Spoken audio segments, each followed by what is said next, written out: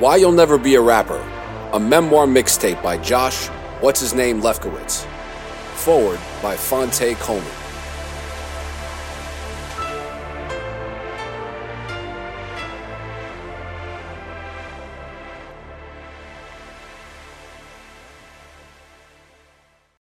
You know the epilogue by James Todd.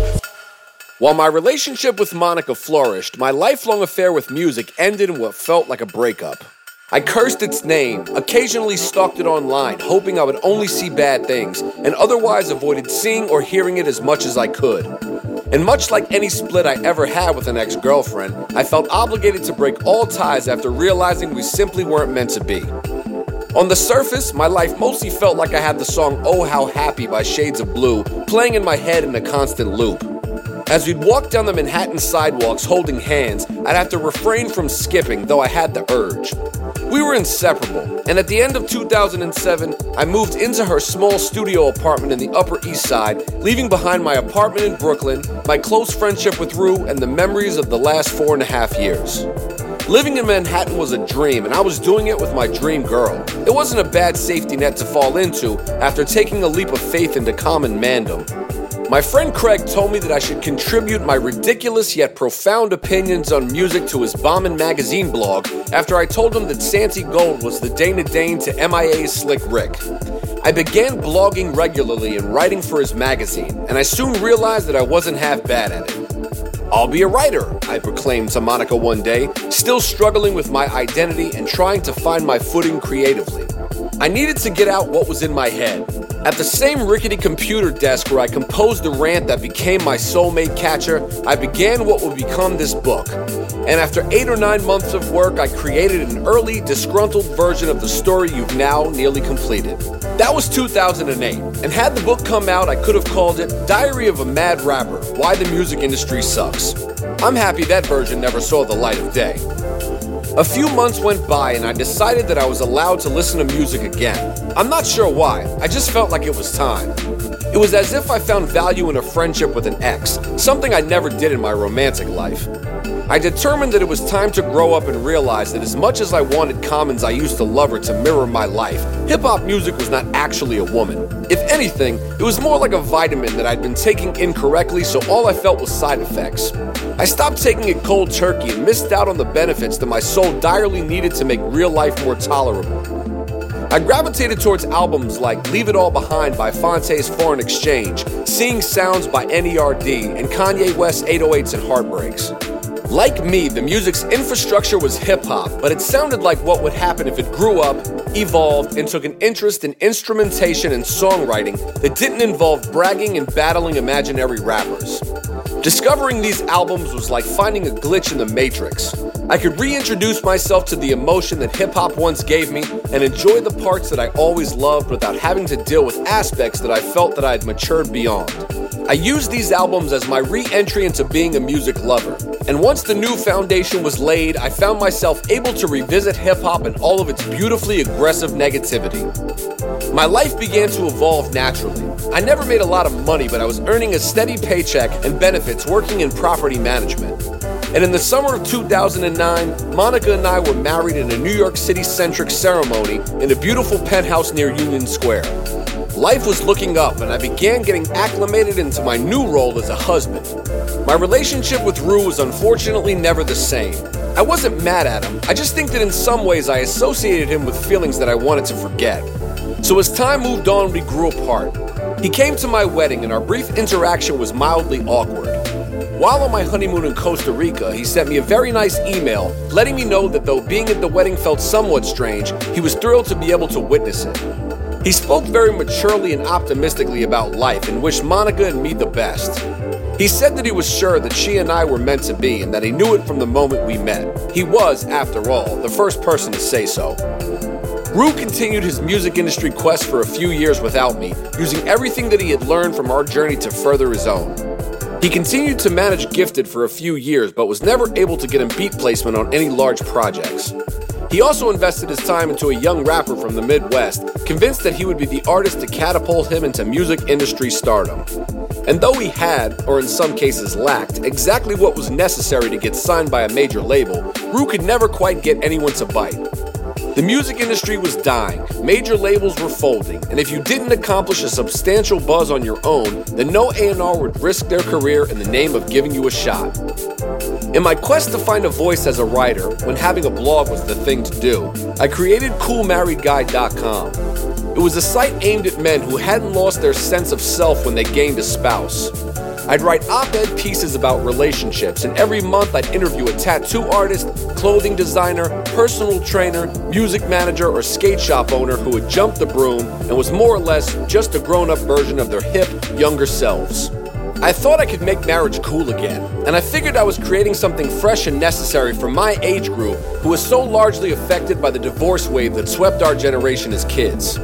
I still think the site was a great idea, but after 2 or 3 years of beating a dead horse, I was unable to monetize it. And the constant need for content began feeling like a monkey on my back.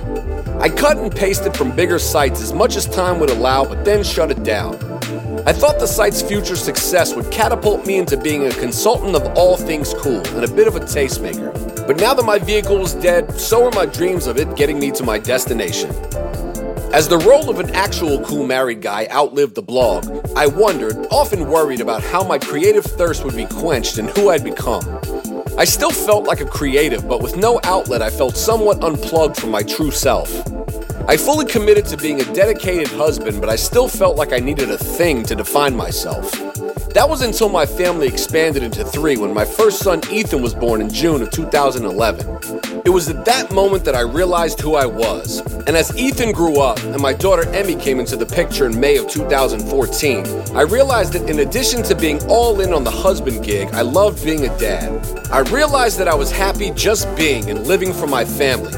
This is a feeling that I've managed to maintain through heavy thought, reflection, and most recently, daily meditation. This is the same meditation, by the way, that's helped to rid me of the anxiety that once raged through my body like, as Busta Rhymes would say, a dungeon dragon. Rue never made it in the music industry. He moved back to North Carolina just like he always said he would. Enough time has elapsed to where the basis of our relationship is no longer clouded by frustrating recollections of the music industry. We speak occasionally, and when we do, it's like we never missed a day.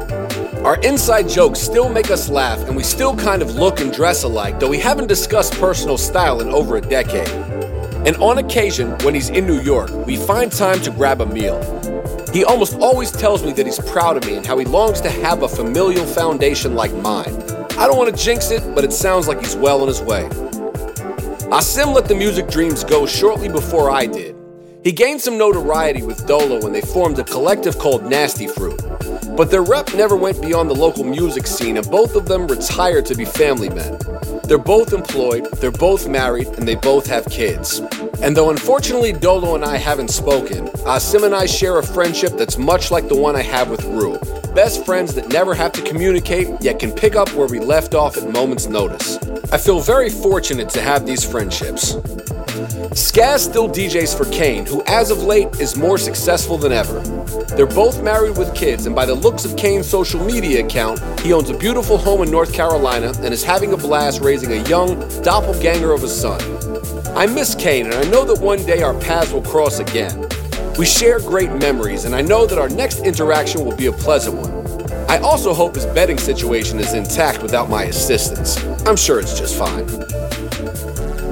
Bro Rap is currently on tour as Kid and Play's DJ. Most recently, they were a part of the I Love the 90s tour, a show put on by Universal Attractions where John Moskowitz works as a talent agent. And yes, they've met. He still gets plenty of gigs in North Carolina and is seen as a bit of a local legend.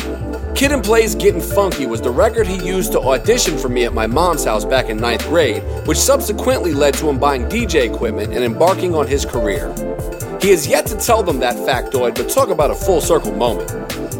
And while we're on the topic of things going full circle, John, aka Jack Spade, the boy, now man who introduced me to the music that shaped my entire life, has had a long career as an on-air personality and program director at several major radio stations in several markets across the country. I'm not sure how it happened. We mostly lost touch, but I never heard of him studying mass communications in college or pretending to DJ locally like his brother Brent. But I have to imagine that perhaps he's had this effect on other kids along the way, at least from afar. This project has afforded me not only a creative outlet, but also a reason to speak to Melvin more frequently. He taught me how to record over FaceTime, answered my countless questions along the way, and mixed the entire thing. Over the years, we hadn't spoken much, but occasionally he'd text me randomly on my birthday. He started taking ginkgo biloba about 15 years ago, and I swear that he's the memory of a bottlenose dolphin. He has a job outside of music, but still mixes and engineers for local talent and records as much as he can tolerate. But ultimately, none of it matters, because I know he's happy just being a dad. He always was, long before it was fashionable. I think there's an unspoken rule amongst my friends that if we were ever close, you probably won't speak to me often these days, but I love you like a sibling. Either that, or I'm just lucky enough to have friends that don't need constant contact. I guess I made a good enough impression on everyone not to have to be present in their lives, but still be welcomed with open arms when I do pop up. I'm just glad they don't remember me as being fucking miserable. In October 2016, after a few years of not speaking with Phonte, my most successful friend, I woke up at 6 a.m. with a text from him. Yo, it's Tigolo. Is this still a good number for you? I didn't know why, but I knew that he wasn't just reaching out to verify my contact information. I could almost feel my intestines warming up and weaving themselves into intricate lanyard patterns, and I couldn't go back to sleep. Phonte had never texted me for anything other than to say hello, and somehow I knew he had something interesting to talk about. I heard that he was writing for VH1's The Breaks and was now a co-host on Questlove's Pandora radio show Questlove Supreme. When I interviewed him for Cool Married Guy years ago, I told him I knew that one day everyone else would recognize how talented he was. I could see that my prediction was coming true. I texted him back straight away. He didn't respond, but it was far earlier than most adults were up on a Saturday, so I didn't expect the most rapid reply. I texted him again around 11:30 a.m. after admitting to Monica how wound up I was and why. Everything cool? I wrote. Still nothing. 30 minutes later, my phone rang and it was him. We hadn't spoken on the phone in years, so when I saw his name on the caller ID, I got anxious again. I was in the middle of feeding my kids lunch, but the conversation got so real, so quickly that I walked away, nearly leaving an avocado-smeared spoon in my daughter's mouth and confined myself to Ethan's room. He told me that the creators of mega hit How I Met Your Mother had asked him to help them develop a pilot about some 40-something former rappers with families and desk jobs that decided to give music another go.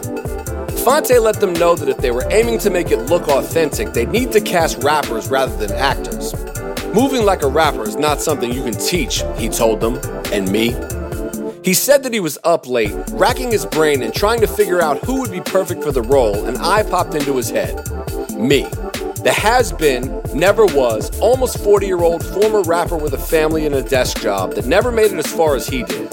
Of all the people he knew and spoke with regularly, he thought of me. What's his name? The kid from Durham, North Carolina, who questioned what my contemporaries thought of me. I was shocked and nearly fainted when he asked, "Is this something you'd be interested in?" First of all, I'm beyond flattered, I told him, my teeth nearly chattering from anxiety. I don't have any idea how that would fit into my real life, but my answer is 100% absolutely yes. I didn't even think about it and just spoke from the heart, much in the way I did when I told Rue that I didn't want to make music anymore. This opportunity working out would be amazing in theory, but would almost inevitably complicate the hell out of my life. This opportunity working out then failing would probably make things really bad. But I knew the answer was yes wholeheartedly, even though I had let my rap dreams go and hadn't as much as thought about being famous in over a decade. The pilot never happened. The network executives passed on the idea and I never got to be on a sitcom playing myself. It was probably for the best, but the sheer novelty that I was his choice undid every question I had in my mind of whether or not the opinions that mattered thought I was good, and instantly validated my entire career as a struggle rapper. I saw Phonte in April of 2017, the night before my 40th birthday. He bought me dinner and drinks and then invited me to a recording session for Questlove Supreme. I was introduced to Questlove, who shook my hand like a gentleman and introduced himself as Amir, as well as the other co-hosts, one of them who serves as music director for Sesame Street. "Bill, this is my man Josh," Phonte said. "He used to be a rapper when we came up together in North Carolina. Remember when I was telling you about the guy I had in mind for the lead in that show? This is him." "The lead?" I said in my head. I hadn't thought about the show in 6 months, other than one of the 10 times I was thanking Phonte via text. I was over the moon when I thought that he considered me perfect for what I assumed was a supporting role, but the star? It was almost too much for me to process. Some rap fans consider Phonte a legend. Some even think he's top 5 dead or alive. He and I always seemed to share a mutual respect, but he never flat out told me that he liked my music or that he thought I was a great rapper. I guess now he didn't have to. And while we're on the topic of former members of Little Brother, just when I thought I was done having life experiences that would further alter the details of the story, I ran into Ninth Wonder at the Roots picnic last summer. I tried to avoid him, but he put his arm around my shoulder when I wasn't looking and said, "What up, legend?" I knew I owed it to myself to be honest with him. At first I told him it was a long story. He told me he had nothing but time. I told him what happened in greater detail even than what I mentioned in this story, and he was apologetic. And though the details of our conversation don't matter, our interaction allowed me to move on from a 15-year grudge. What up, Ninth?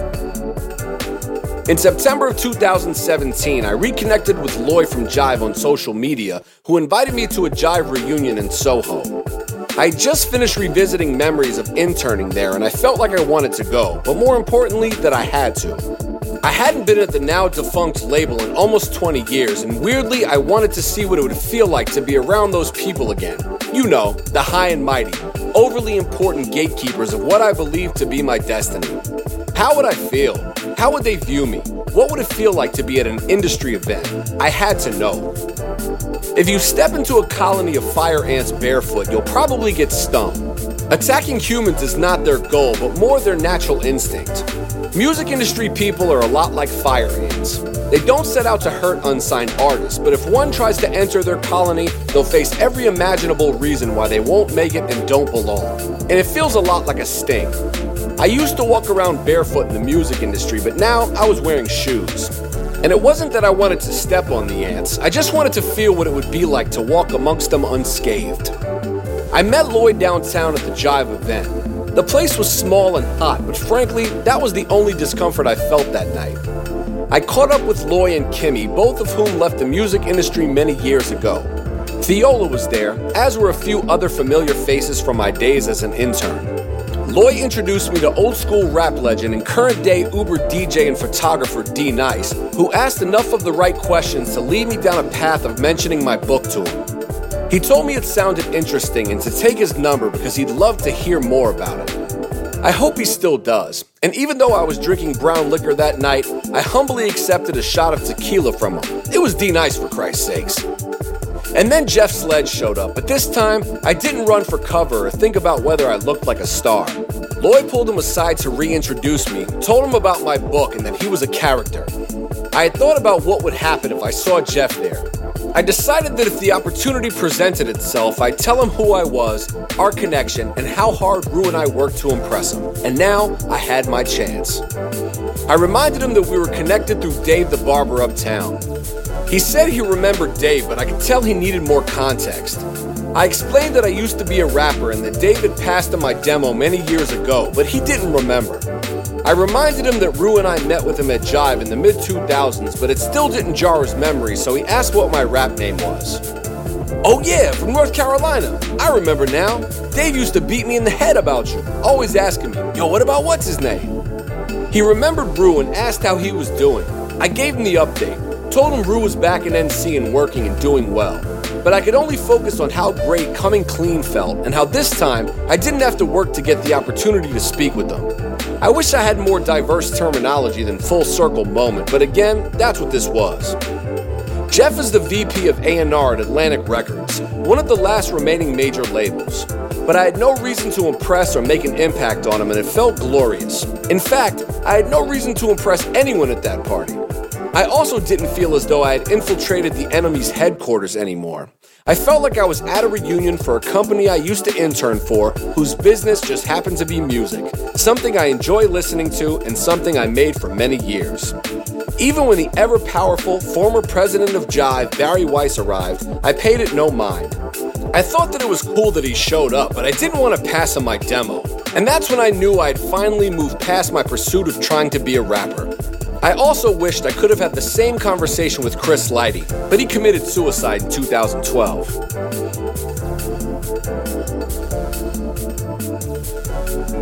I decided that I was going to be a rapper when I was 12 years old. For the next 18 years, I lived every day believing that I would succeed in doing so. And until I was 30, I never imagined doing anything else with my life other than making music, until I didn't anymore. The transition from rapper to civilian was difficult at first. How could I confidently exist in the world knowing that I never actually accomplished what I worked my entire life for, and how would I reinvent myself? If I wasn't a rapper, then who was I? The first life lesson that I learned is that a person should never define themselves by their career or what they want to be when they grow up. Sure, we need people to sacrifice their time and lives to entertain us, figure out ways to make our lives easier, and discover ways to keep us alive. But does it have to be you? And if most of us were destined to do things of that magnitude, would we ever recognize the ones who do become music legends, star athletes, app developers, or discover the cure for cancer? So don't worry if being groundbreaking at something isn't your path. Most people fall into that category. It's not a real metric or measure of human greatness. I would never tell someone not to follow their dreams. That is by no means the point. If you feel strongly that you should be doing something, then you're probably supposed to at least try it. If you succeed and it makes you happy, then you made the right choice. But if you fail or decide that you don't want to do it anymore, then the experience of trying probably brought you to where you were supposed to be next. So follow your dreams, but if it constantly feels like you're trying to put a square peg in a round hole, then it's probably the universe's way of telling you to stop. That was my takeaway. And when you make the right decisions, you'll see that it creates a path mostly made of layups, and the smooth sailing will outweigh the rough waters. Just never forget that the tidal waves and tsunamis will make you a skilled sailor. People get so caught up in the idea of never give up. But what if there's something happier on the other side? None of us are fortune tellers, so whether you call it God or intuition or the universe, learn to listen to it. There is no right answer, only what feels good. And that's what true success is, being happy. Not being able to look back and say, I did the thing I wanted to do, but to be genuinely happy regardless of how. My father once told me that the journey is the reward. That's the only line that has remained unchanged from the first draft of this book. It used to precede the sentence, perhaps one day I'll understand that sentiment, but that part is no longer true. The old Kanye West once said, everything I'm not made me everything I am. I find great value in both quotes and find the contrast of the authors both hilarious and comforting. Modern day Kanye commentary aside, of course. Monica and I are about to celebrate our 10th anniversary as husband and wife. Our relationship remains the core of my happiness, my success, and how I define myself.